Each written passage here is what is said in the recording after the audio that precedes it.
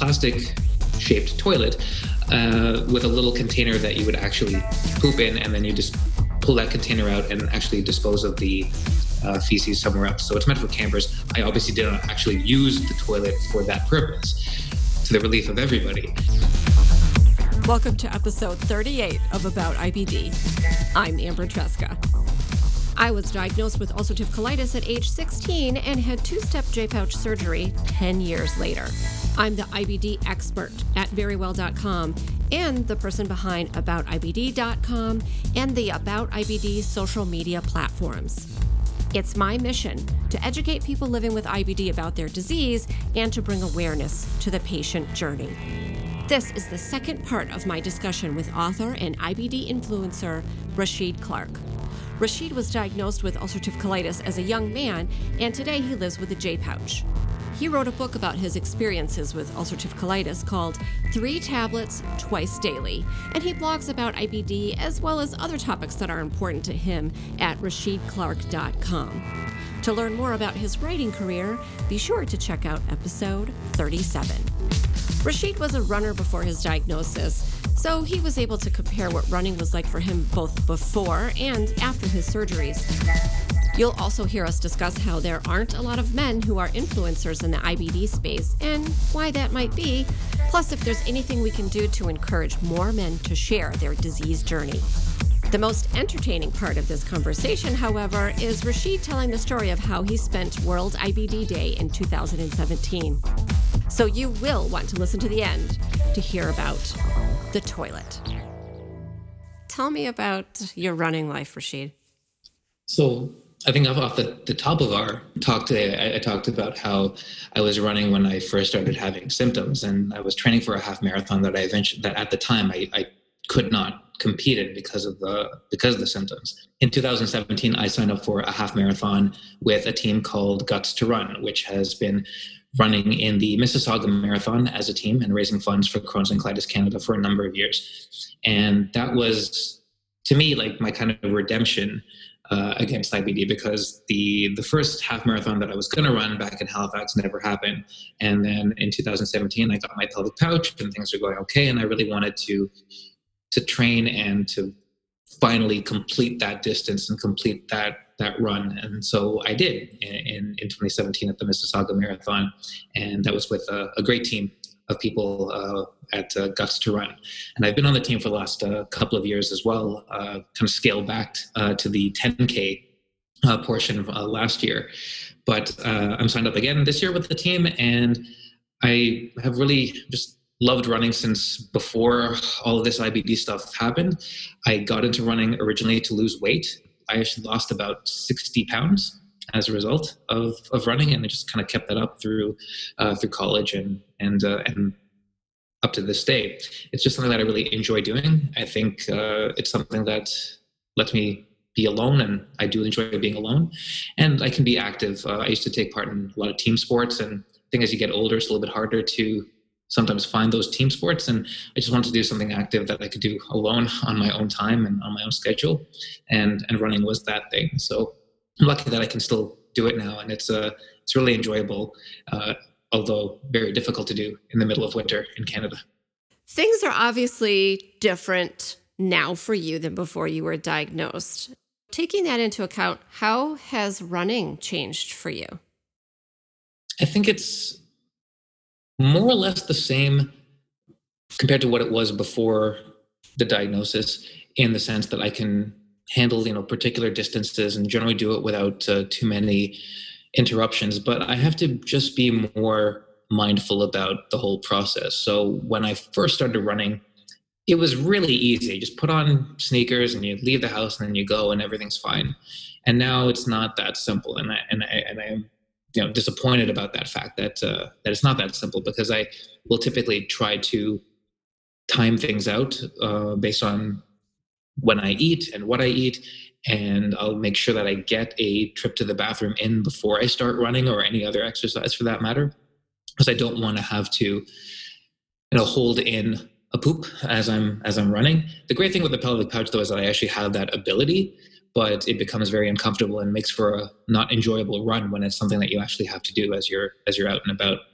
So I have to just be a little bit more mindful about the whole process of running. And I think as I've gotten older, unfortunately, a lot more things in the body have kind of broken down. So running is not as straightforward as, just put on any old sneakers and run and you'll be fine. I try to pay more attention to the running form and where I land on my feet, and being mindful of different surfaces and different running shoes and all that kind of stuff. So it's a lot more involved, and I'm kind of disappointed about that, because one of the reasons I really enjoyed running at the beginning was the fact that it was so easy, and now it's a little bit more complicated, but it's still worth it for the enjoyment and the good feeling and the good results physically and mentally that you get out of it.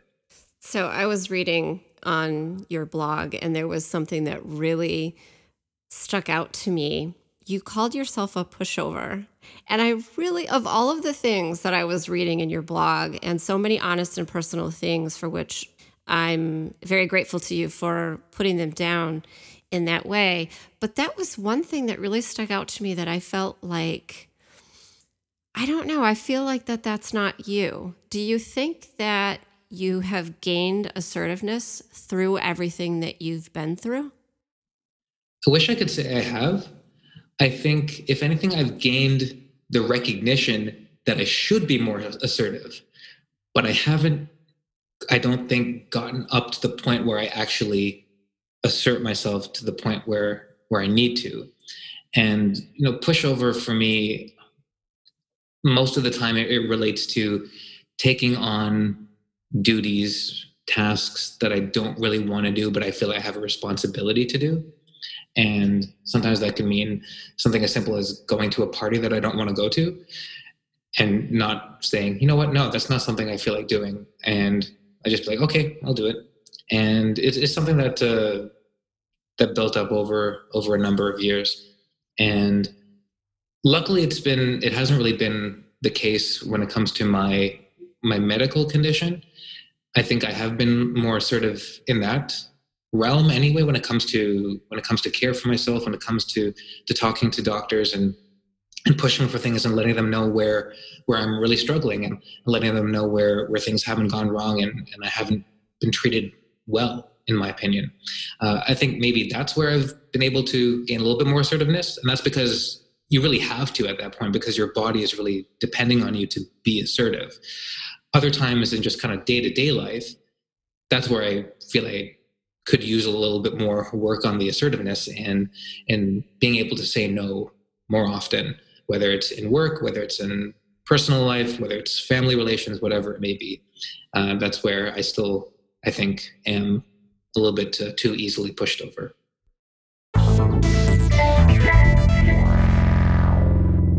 There aren't a lot of men in this space. Granted.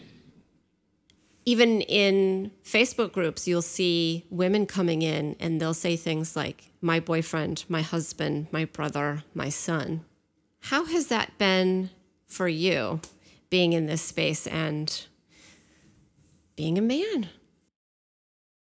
I think that there is at least a bit of a shift from what I've seen over the last couple of years, maybe, in connecting with other men who have IBD, both in Canada and the US and in the UK as well.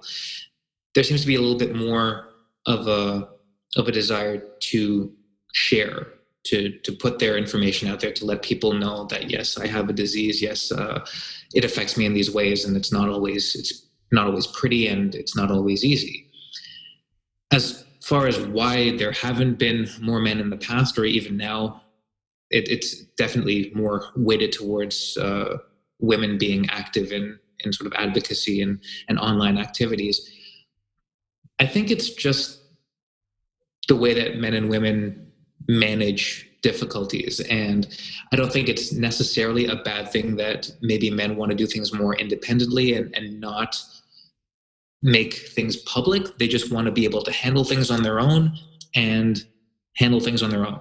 Leave it at that, and not necessarily tell everybody that they're handling it on their own or that they're handling it in their own particular way. So if it leads to good health outcomes, it's not necessarily a bad thing. Where there's a potential concern is that whole idea of men not being able to talk freely about potentially emotional things, where they just add more weight to themselves on top of the difficulties of the disease, and that just makes the disease worse, and it's an ongoing cycle. So I'm really glad that I've had the chance to meet both online and in person a number of IBDers who happen to be men, and they're some of the just best people that I know. And I hope that we do see more, but I think that it's a comfort level, and it's almost a natural thing for women to just say, you know what, I'm gonna try to find a community for support, where men tend to be a little bit more, I'm gonna try to figure this out on my own and work to get things under control on my own. And people come to a disease in different perspectives, in different ways, and maybe just the way that it's working for a lot of guys, and I hope it is working, is just handling it themselves and not going to the internet or to forums or to whatever else if they're getting things under control. But if they are struggling, I hope that they do realize that there's no problem whatsoever in letting people know that you're struggling, and finding a group of people who have the same conditions, who have the same problems, who have the same challenges, because there's a lot to learn from them. And representation matters. So that's really important, to be able to find somebody that is like you, that's sharing their experiences, so that you can learn from them. And I wonder, the struggle concerns me, the silent struggle. And do you think that there's anything that we should be doing, or we could be doing, that could draw more men into the space, into sharing their experiences? Hard to say, in all honesty, because there was never a point for me where I felt like I had to really take on everything myself and be quiet about it. I never felt that way. So it's hard for me to put myself in another person, male or female, in their shoes and say, this is why I haven't been more forthright about telling other people. But if there's one thing that can be done, at least from people like me, is to actually continue to put that information out there and say, this is what life with the disease is like, and here's how I'm dealing with it, and here are the challenges that I have faced and continue to face. I think just putting it out there isn't hopefully enough to spur other people to want to get involved.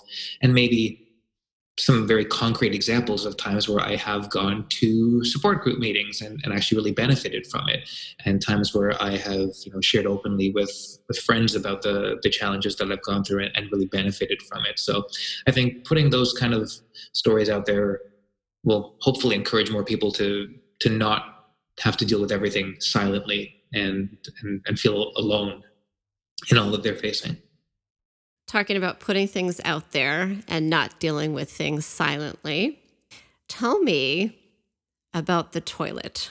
The toilet. For World IBD Day. The toilet. That was very much putting it out there. It's about as out there as I could go. So World IBD Day in 2017. At the time, I was working for Crohn's and Colitis Canada, and we were trying to think about what's a creative thing that we can do on World IBD Day to mark the day. And above all, it's a day to raise awareness about the disease. So how can we do that in a way that doesn't speak to just the IBD community, which already understands the disease, but how do we get things to be a little bit more public?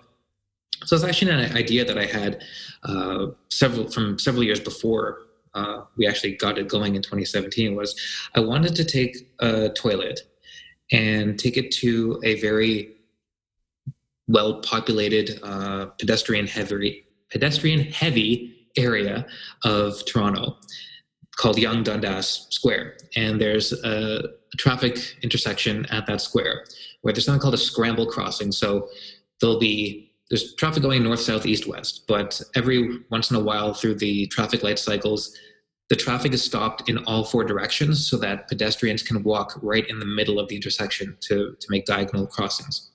So my idea was I take the toilet during those scramble red lights for all the vehicular traffic, take my toilet, put it down in the middle of the intersection, just kind of sit there for a while and be kind of nonchalant about it, And then just before the light changes, just pick up the toilet, run back out onto the sidewalk, and then repeat the process over and over.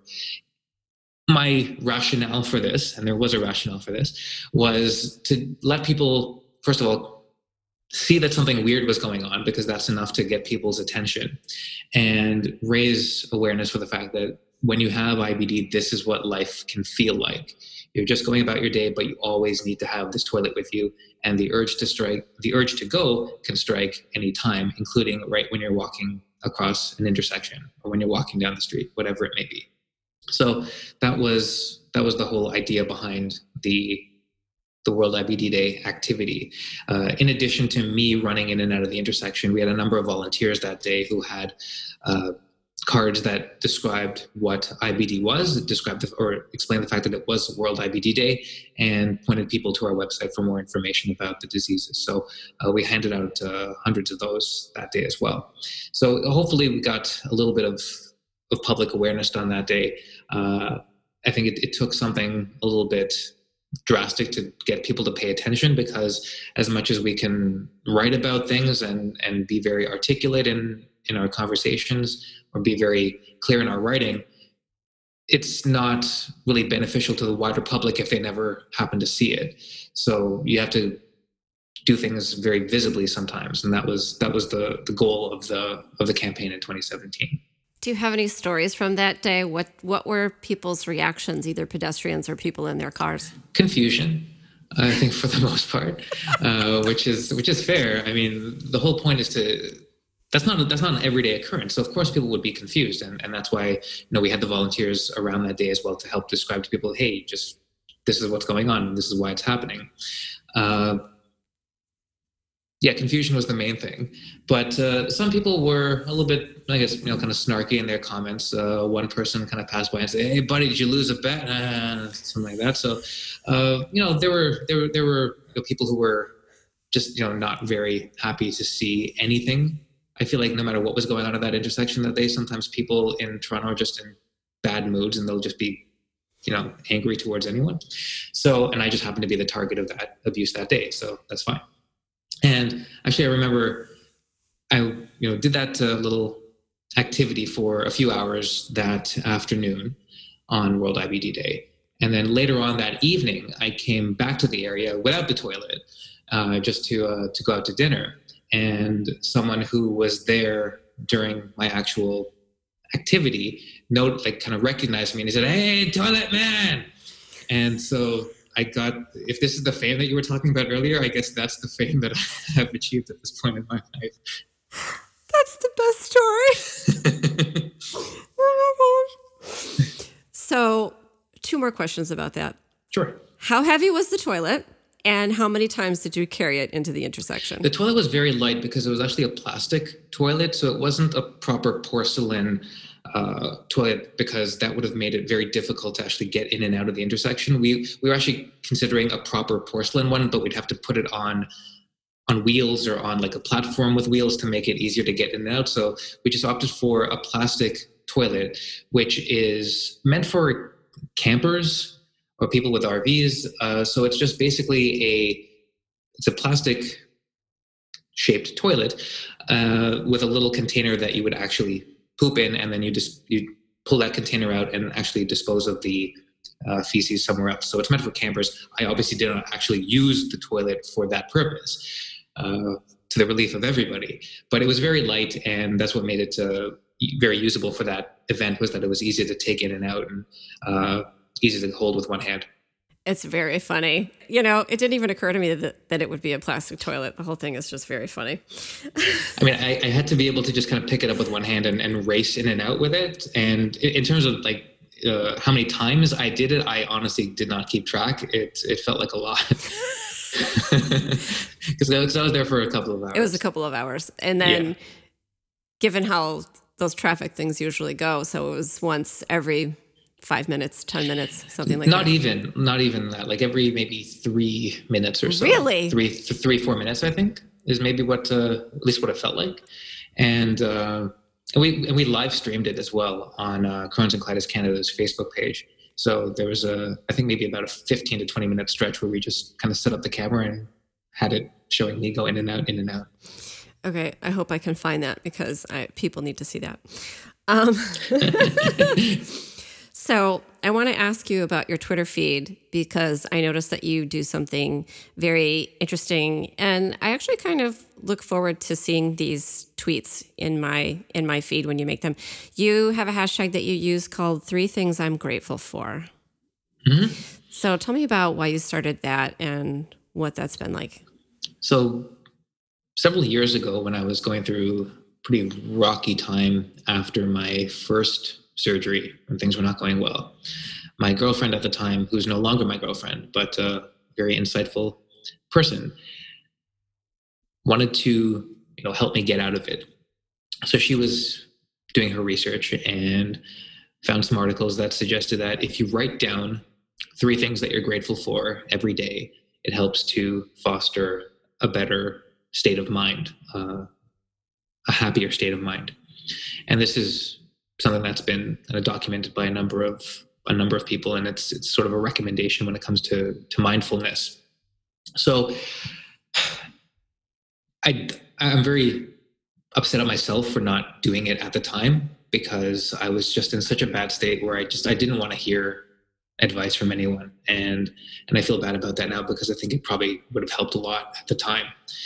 But it's something that I decided to pick up a little while back, where I could do something kind of consciously to write down, here are the things that I'm grateful for. And if I put it up on Twitter, I could maybe use that hashtag as a way to keep a repository of them and go back to them at some point. So I started that as a way to try to create a better mindset for myself, because it's so easy to have bad days, either because of the disease or just because of life in general. So I wanted to do something to remind myself that there are things to be grateful for. And hopefully those will outweigh all of the things that you're very upset about.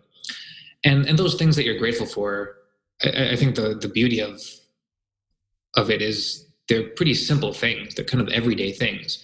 And when you find gratitude for them, it makes all of the bad things that you deal with in day-to-day life a little bit easier to manage. So it's something I've tried to keep up. And again, half-assed as I am about a lot of things, I haven't done it every day. So that's another thing that I want to try to work on. And especially on days where it's hard, I feel like those are the days where I really need to put it up in particular. So oddly enough, if you see one of those tweets, chances are I actually haven't had a very good day. But I'm trying to remind myself that there was still good in that day. Thank you for sharing that with me. I really do look forward to seeing those tweets from you. I don't want you to have a bad day. Yeah. And they're not all from bad days. I mean, some of them are just genuinely good days where I feel like, yes, I definitely want to put that out there. But a lot of times it's on days where things have been hard, and I need a reminder that there were still some good things that came out of the day. Yeah. Well, just so you know, I always read them. Thank you. Thank you so much. I'm going to put all of your information in the show notes, but please just remind me where everyone can find your writings and what social media platforms that you use.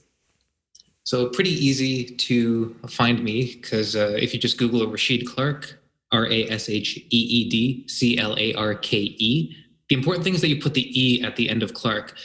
You'll be able to find me everywhere on the internet. My website is RasheedClarke.com, and Twitter, Facebook, Instagram handles are all at Rasheed Clarke. Thank you so much for talking with me. It's always enjoyable to talk to you, and I always learn something. So thank you. Thank you so much. Is there anything else that you want to talk about, or you want to tell me? You're great, and you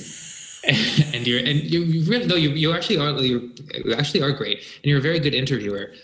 Something I kind of have picked up on in the course of our conversation here, because you and I have talked a number of times while not being recorded, and obviously that's been very, very enjoyable and very easygoing conversation. But it's felt the same way here, and I think that's a credit to you. So thank you for that. Thank you. I wish we had done it in person. And there are Yeah. actually a lot of other things that I would like to talk to you about, a different topic for a different day. So Okay. hopefully we'll get that opportunity. Actually, recording in person is my favorite way to do it. Obviously, there's nothing like being able to look into someone else's eyes and really hear their story and hear their story. So I hope we get to do that because I have more ideas of things we can talk about that I want to Yes. hear from you on. So, Yes, I look forward to you gazing deeply into my eyes. Me too.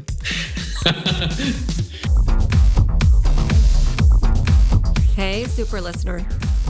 A special thank you to Rashid Clark for talking with me about so many personal topics and for being such an excellent storyteller. Follow Rashid on the Twitter and the Instagram as Rashid Clark, and you can find his blog at rashidclarkwithane.com. In particular, I recommend you follow Rashid on Twitter in order to keep up with his hashtag, 3 Things I'm Grateful For. I will put all the links in the show notes for you. Thank you for listening, and get in touch and let me know how you like the show. You can find me all over the interwebs as About IBD on Facebook, Twitter, and Instagram, as well as at aboutibd.com. Also, head over to verywell.com for disease information on IBD that I've written, which has also been medically reviewed by a practicing gastroenterologist. About IBD is the longest-running podcast dedicated to Crohn's disease and ulcerative colitis, and that's because you listen and subscribe and share. So I'm going to make you a deal.